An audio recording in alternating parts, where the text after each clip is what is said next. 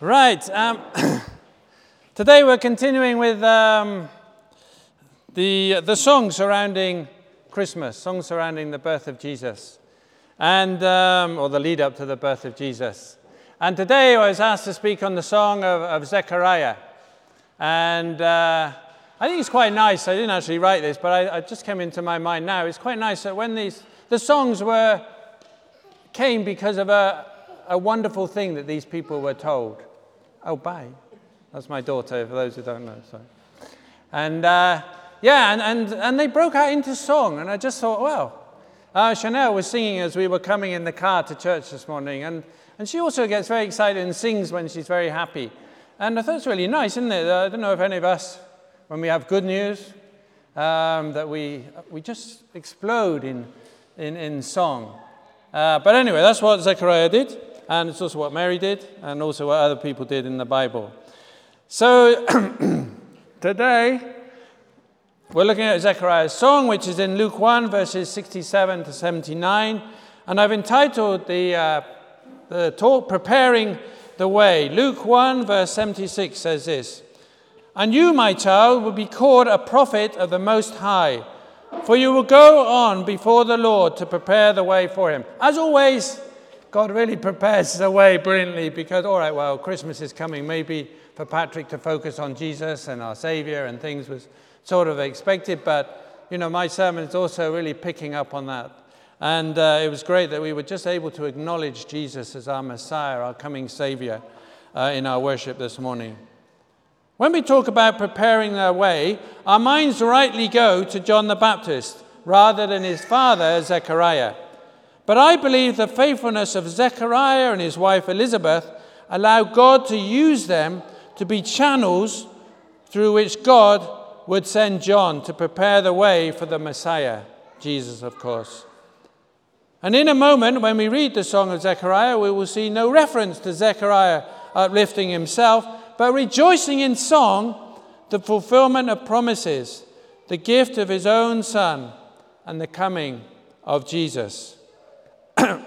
But before we get in, a little Christmas quiz. Actually, there are 2 quizzes today. So 2 quizzes. And the second one needs 3 volunteers. So this one doesn't need volunteers, just needs the right answers. But the second one, I'm going to ask for some volunteers, and there's a prize for those volunteers. That comes a bit later. Right, let me check in my bag, see what I've got. You have to keep this really well hidden from a small girl. Right. It's all very bad for your teeth, so don't tell anyone. Now, our first question. I hope he stopped. Yeah. What was the name of the angel that spoke to Zechariah? Hands up. What was the name? I haven't read any passages yet. Yeah. Yay! It's an easy one, right? I think it's the only name of an angel, isn't it? What other names do we know? There we are, good. Thank you. That's a pleasure. Don't eat them all at once. Now, next one. It's a bit easier, I think. Well, I don't know. What do Zechariah and Sarah have in common? 3 things. Sarah, as in the wife of Abraham. Sorry?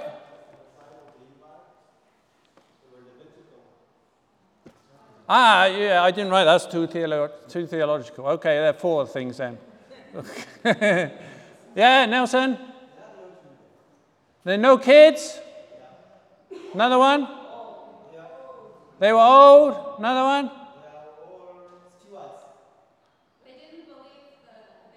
Yeah, they didn't believe. I don't know why there's too many people answered that question. You'll have to share, but I'll give to the one holding the kids, so she has trouble. Right. Yeah, so they had 3 things in common. They were old. 4 things in common, thanks to Jerry. 4 things in common.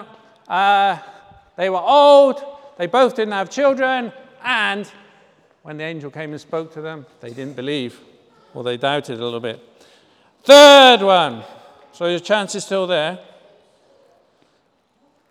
This is a bit of an abstract one. You have to think a bit laterally, so it's good for you, Rob. How did Elizabeth know that the child's name should be John?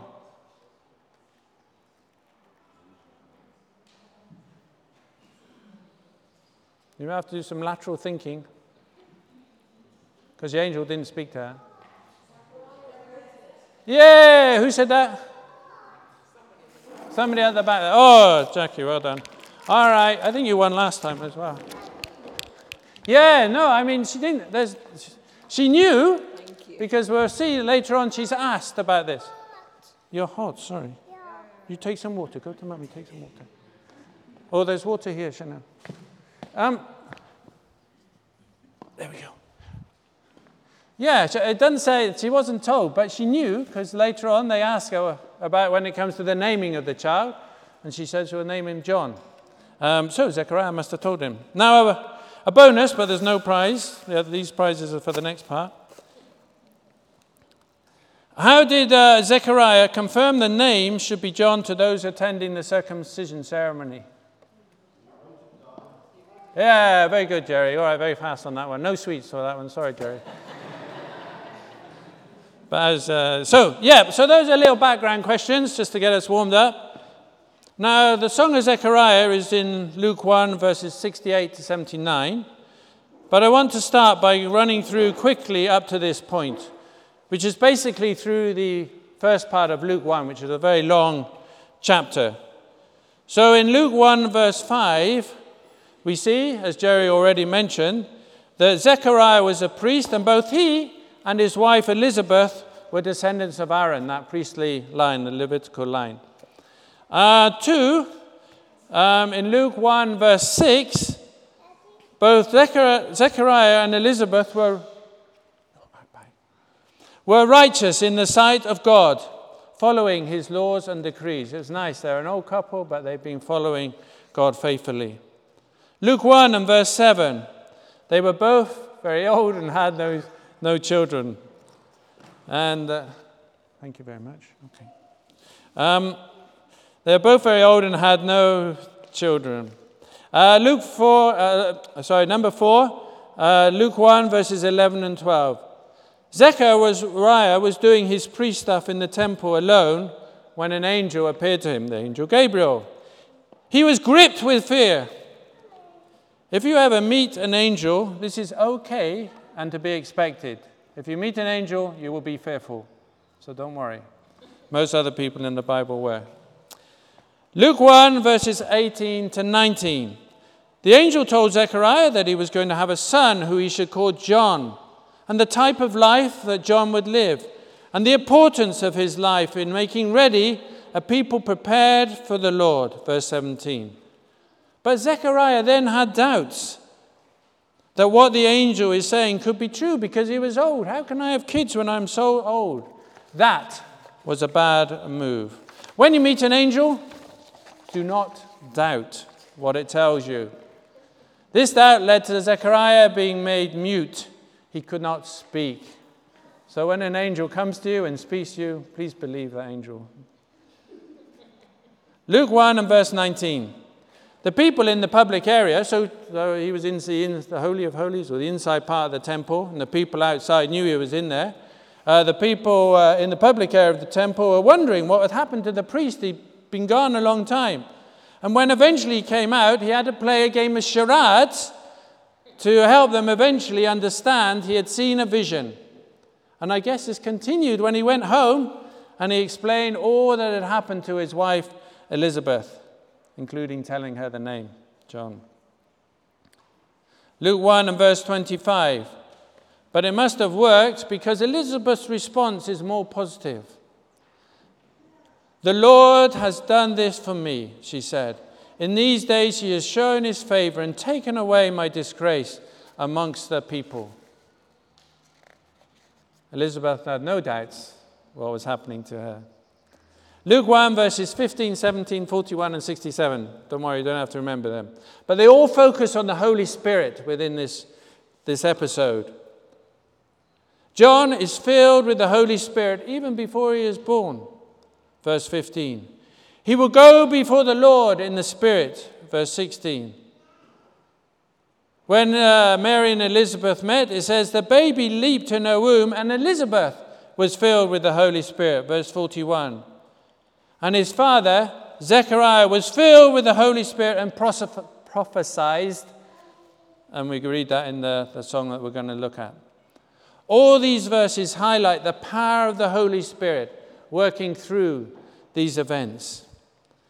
And this brings us nicely to the main part of the sermon, the song of Zechariah. But this is where I need 3 volunteers. You do have to do a bit of acting. I'm going to have to call on... Oh, Jonathan is one, volunteered by his mum. Well done. There's a prize. Look, 3 Mars bars. Right, Jonathan, come up. Benjamin, come up. You knew I was going to ask you. Now, one lady. One lady. Come. Yeah. I keep forgetting your name. Sorry, I'm terrible. I told you I would forget your name. What? Sorry, what's your name? Catherine. Catherine, come. All right, come up on the stage because people need to see you.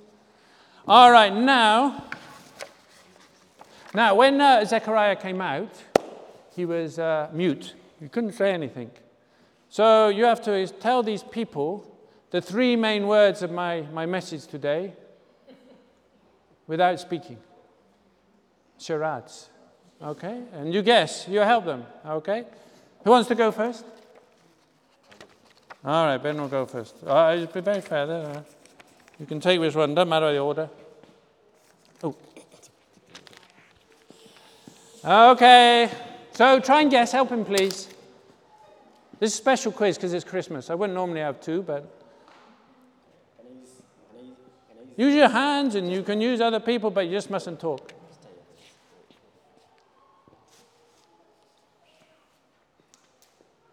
What's the word?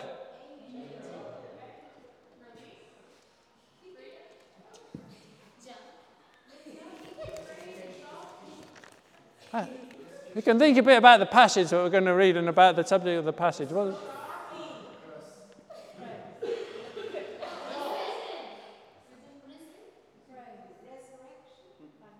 Close. Yes. Hey! All right. Thank you very much. You don't get the prize for guessing. Ben gets the prize for you can check. All right.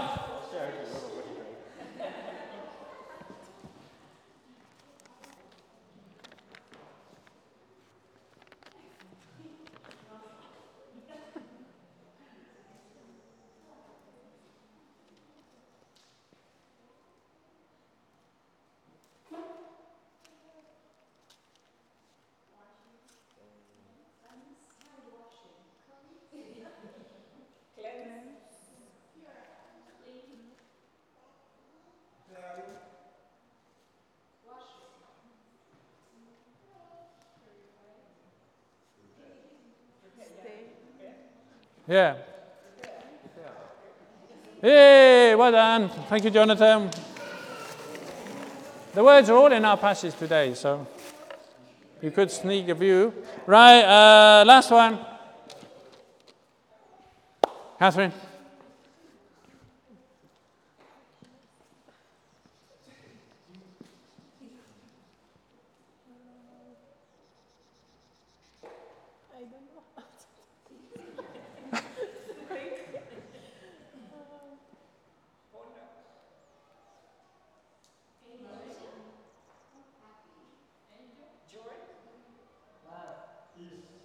Hey, someone got it.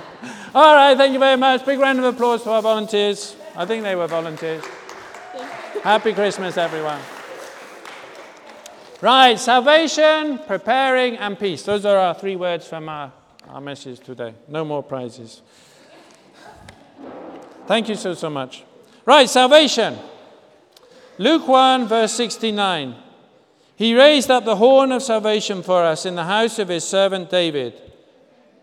The footnote next to horn states that horn is a symbol of a strong king, And from such prophetic words about the Messiah, who was descended from the line of David, we can understand perhaps why the people were looking for a more dramatic person than what they saw in Jesus. But this is the reality of the power of Jesus. But the power of Jesus is cased within humility and gentleness. It was also not hidden in other prophecies. Zechariah, the book of Zechariah, not the song of Zechariah. Zechariah 9 and verse 9 says, "Rejoice greatly, daughter of Zion. Shout, daughter of Jerusalem. See, your king comes to you, righteous and victorious, lowly and riding on a donkey, the colt, the foal of a donkey." And then also in Isaiah 53 and verse 2, all things that were often read at Christmas time. "He had no beauty or majesty to attract us to himself, nothing in his appearance that we should desire him." And yet this was the almighty, powerful Messiah, Jesus, come to save the world, to bring salvation. In the song of Zechariah, Zechariah acknowledges through prophetic words that the long-awaited Messiah is about to come. The Messiah will bring salvation from the enemies of all the Jewish people, but also to all people, to you and to me, through the forgiveness of sins. Luke 1 verse 77 within the song says this, "To give his people the knowledge of salvation through the forgiveness of their sins." Salvation is for all people. Salvation to all people had not been known about up to this point. But the coming of the Messiah will enable all to have the knowledge of salvation, as it says in the verse we just read. To have the opportunity to believe and in obedience trust in Jesus, and hence to enter the kingdom of God. Not by being part of a nation group, but by having faith in Jesus. And the next verse adds some of the heavenly motivation for this move. Luke 1 verses 78 and 79 say this, "Because of the tender mercy of our God, by which the rising sun will come to us from heaven to shine on those living in darkness." Salvation, the tender mercy of our God. And this should be our takeaway from this section of salvation. The inspiration for our salvation, the inspiration that we can gather here this morning is from God. God wanted to bring us into his light from the darkness that we're in, to let the light of the rising light of salvation shine on us. Yes, the Bible will always challenge us to walk in obedience, to throw away those things that can easily lead us from God. But our actions do not and cannot bring about salvation for us. This is only possible because of the mercy of God and the forgiveness of sins. Hebrews 12 verses 1 to 3 says this, "Therefore, since we are surrounded by such a great cloud of witnesses, let us throw off everything that hinders and the sin that so easily entangles, and let us run with perseverance the race marked out for us, fixing our eyes on Jesus, the pioneer and perfecter of our faith." So I know in my mind from another version, the pioneer and perfecter of our faith. So this Christmas, as we run towards all those celebrations of Christmas, if we know that there are things that shouldn't be in our life which are entangling us, let's just throw them off. Let's cast them aside and let's fix our eyes, as we saw last week, that baby in a manger, which is the Messiah of the world, bringing us salvation, born in humility. Number 2, from whoever it was, prepare. Last week, many of us were here had the privilege of being part of the junior church Christmas service, which included that wonderful nativity play depicting the birth of our Savior and the events surrounding his birth. I know that the children and their teachers, plus Patrick on the music, have been practicing for a number of weeks to bring this wonderful thing together that we saw. And this practicing could really be seen in their enthusiasm and their commitment of all of those involved. It was truly amazing, and I thank them. Let's give them a round of applause, although they're not here. For those of you who were here last week, it was really, really, really good. Thank you, everybody. Preparation is important for any big event. And what could be bigger than the coming of the Messiah? God knew this and had in his internal planning for John to come before Jesus to prepare the way. Again, in our song of Zechariah, Luke 1 and verses 76 to 77 says this, "And you, my child, will be called a prophet of the Most High, for you will go before the Lord to prepare the way for him, to give his people the knowledge of salvation through the forgiveness of their sins." Zechariah, being a priest and very knowledgeable about the Old Testament scriptures, would have known all about the coming of the Messiah, but also about the scriptures about the coming of the messenger to clear the way for the Lord. Hence, when he was told by the angel Gabriel about the birth of his child and the role that he would have in preparing the way, he may have been surprised and doubt about the physical possibility of he himself and Elizabeth being parents of the child at such an old age, but he would have not been surprised about the fact that this child was to grow and become the messenger of God and prepare the way for the Messiah. As such a person is prophesied about in the Old Testament. Malachi 3, verses 1 says, I got 1 to 18, but it's not 1 to 18. "Behold, I am going to send my messenger, and he will clear the way before me. And the Lord, whom will you seek, will suddenly come to his temple, and the messenger of the covenant, in whom you delight. Behold, he is coming, says the Lord of hosts." We all know the importance of preparing. For those of us who are studying, we revise hard for our exams. And many of us have experienced the road closures and traffic jams as security forces prepare for make way for the president. They're preparing for the presidents. They're preparing for the exams which are to come. And many of you know that my wife Harriet, at the back there, is involved in the bridal business. And marriage seems to be one of the big things in which you all assume that there will be lots and lots to prepare. We try and share this preparatory burden by having wedding meetings or using people like Harriet as service providers. But in preparing, the glory is not for us.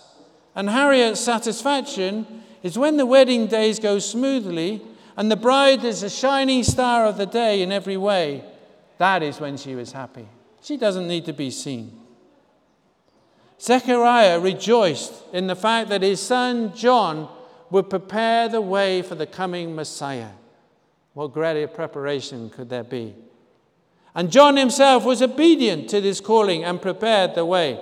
John 1, the Gospel of John 1, verse 29 to 31 says, "The next day, John saw Jesus coming towards him and said, 'Look, the Lamb of God who takes away the sin of the world. This is the one I meant when I said, a man who is after me has surpassed me because he was before me. I did not know him, but the reason I came baptizing with water was that he might be revealed to Israel.'" That was John's role in preparing the way for the Messiah, in preparing the way for Jesus. And for ourselves, we also need to be obedient to the calling which God has given us, which is often linked to our gifts and talents. In Christ, we are one body with many parts, some of which are more visible. I'm standing up the front here, but many, Moira and the team are tucked away somewhere with the children. Other people are helping to set up the service. Other people helping to clear up the service. We're all part of the body, and all those parts are so essential. And they're of equal importance, whether they're very visible or whether they're very hidden. We thank everybody for their role in this church and our church life. 1 Corinthians 3 and verse 5 to 6 and then verse 9 says this. "What after all is Apollos? And what is Paul? Only servants through whom you came to believe, as the Lord has assigned to each his task. I planted the seed, Apollos watered it, but God has been making it grow. And then verse 9, for we are all co-workers in God's service, and you are God's field, God's building. So let us all find out what our role is to be here in this congregation. And pray, and if you're not sure, then talk to the leaders or pray about it and find what God wants you to do here, whether it's up on the stage or if it's anywhere else. We are all co-workers in God's service. And finally, we come on to the last one, which is peace. Perhaps because of the directness of TV these days and the frontline information provided through social media, the world seems to need peace more than ever at this moment. But I don't think this is probably true. And the reality is that since sin entered this world, violence, hatred, and killing became part of the normal for this world. People longing to look after their own interests first before loving their neighbor with whom we share this comparatively small and delicate planet.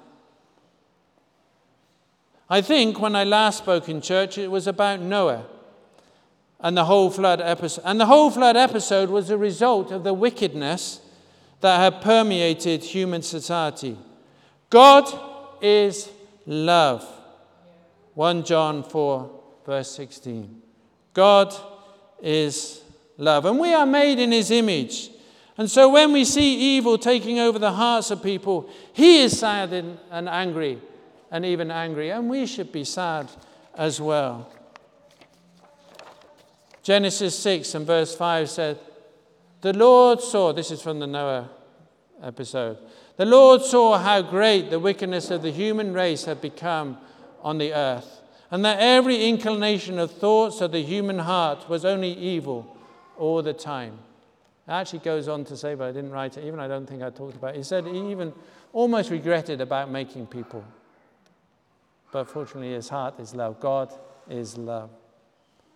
So perhaps the need for peace is not especially urgent at the moment, but something has been generally needed since the fall in the Garden of Eden. And God knows that.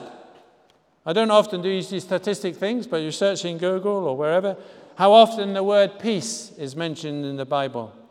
Peace is mentioned 400 times in the whole Bible, and almost 100 times in the New Testament, although the exact number depends on the version which you're using. I didn't count them myself. But still, this occurrence just demonstrates that it is on the heart of God. Peace is on the heart of God. And I think we almost mentioned it this morning in somewhere. And it is in what the angels sing about when they announce the birth of Jesus to the shepherds. Maybe it was Alex and the team here talking. Luke 2, verses 13 and 14 said this. Suddenly, so the angel had told the shepherds what was happening, and then suddenly, a great company of heavenly hosts appeared with the angel praising God and saying, glory to God in the highest heaven, and earth peace to those on whom his favor rests. This was exciting news. Peace had come. Peace had come in the Messiah, Jesus. And it is the word on which the song of Zechariah ends.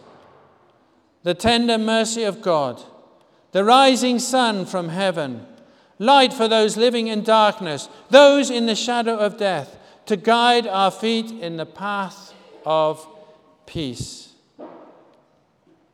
I want us to read those final verses. Can we go to the next slide? I think it should be. I want these to read these together.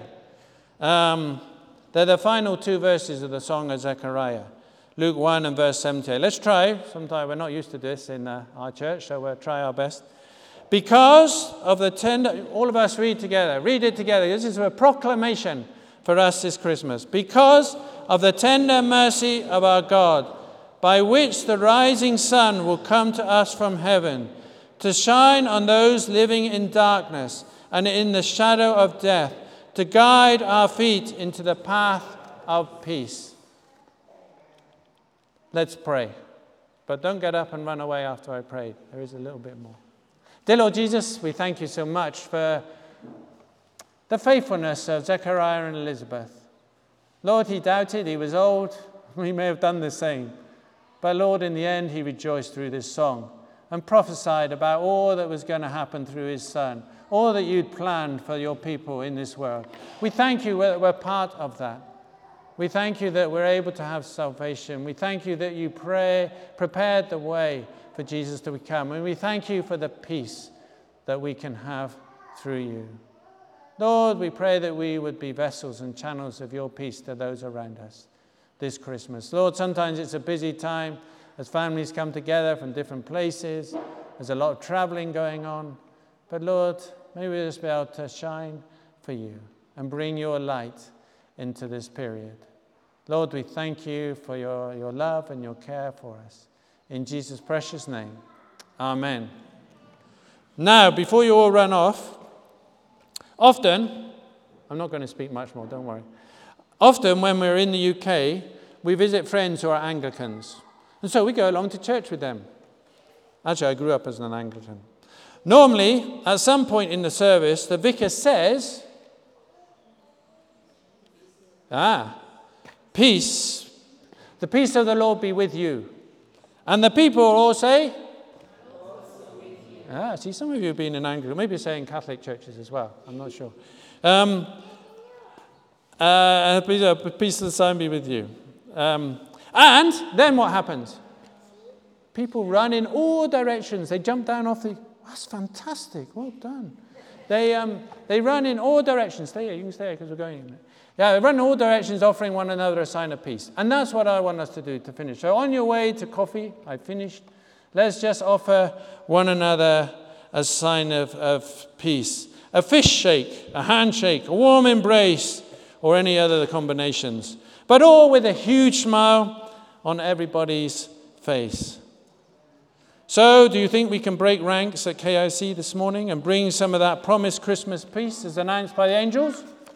Yeah, I hope we can. But, before we do that, see, Monica's ready to go, I can see. John 14, verse 27 says, "Peace I leave with you. My peace I give you. I do not give to you as the world gives. But do not let your hearts be troubled, and do not be afraid. Peace I leave with you, my peace I give to you. I do not give to you as the world gives. Do not let your hearts be troubled, and do not be afraid." The peace of the Lord be with you. Let us offer one another a sign of peace and have a happy Christmas, because we're not here next weekend. Sorry. Thank you very much, Holly. Come on, we have to open. Your what? Your chocolates? Hey, peace be with you. Peace be with you. Say, give a hug. Oh, I'm still on.